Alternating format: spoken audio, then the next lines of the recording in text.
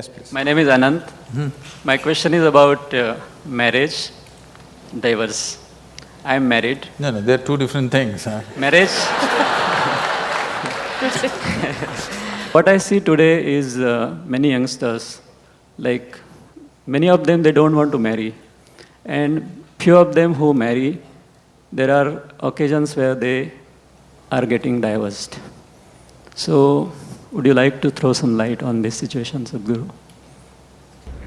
See, you need to understand the institution of marriage. It's about bringing a certain sanctity to the simple basic needs that every human being has. There are physical needs, there are psychological needs, there are economic needs, emotional needs, social needs, variety of needs. To fulfill all these things, we set up an institution called marriage where all this can be conducted in a sensible manner. Otherwise, if we did it on the streets like every other creature, it would turn ugly for us and we will feel not good about it. So, to bring some sense of organization, some aesthetic, some stability, because man and woman coming together naturally brought fresh life. It is, compared to any other creature, it is the most helpless life, which needs maximum amount of support. You could leave a puppy on the street, as long as he gets food, he grows up into a good dog, no problem.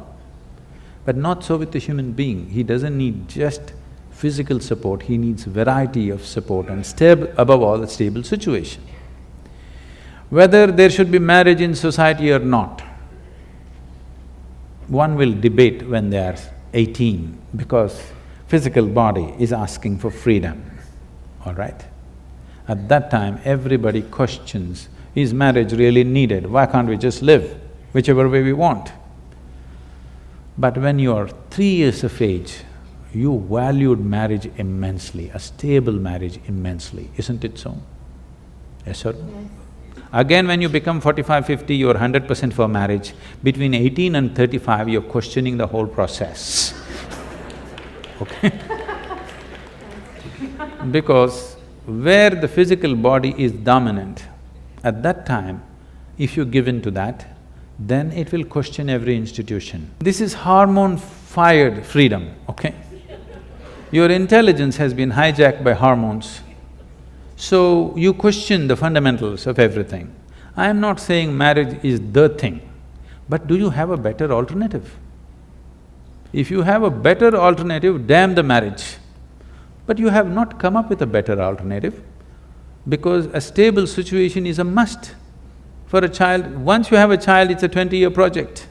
Your whims and fancies will change, your emotions will change. If that is what it is, don't get into such situations. It's not compulsory for everybody to get married.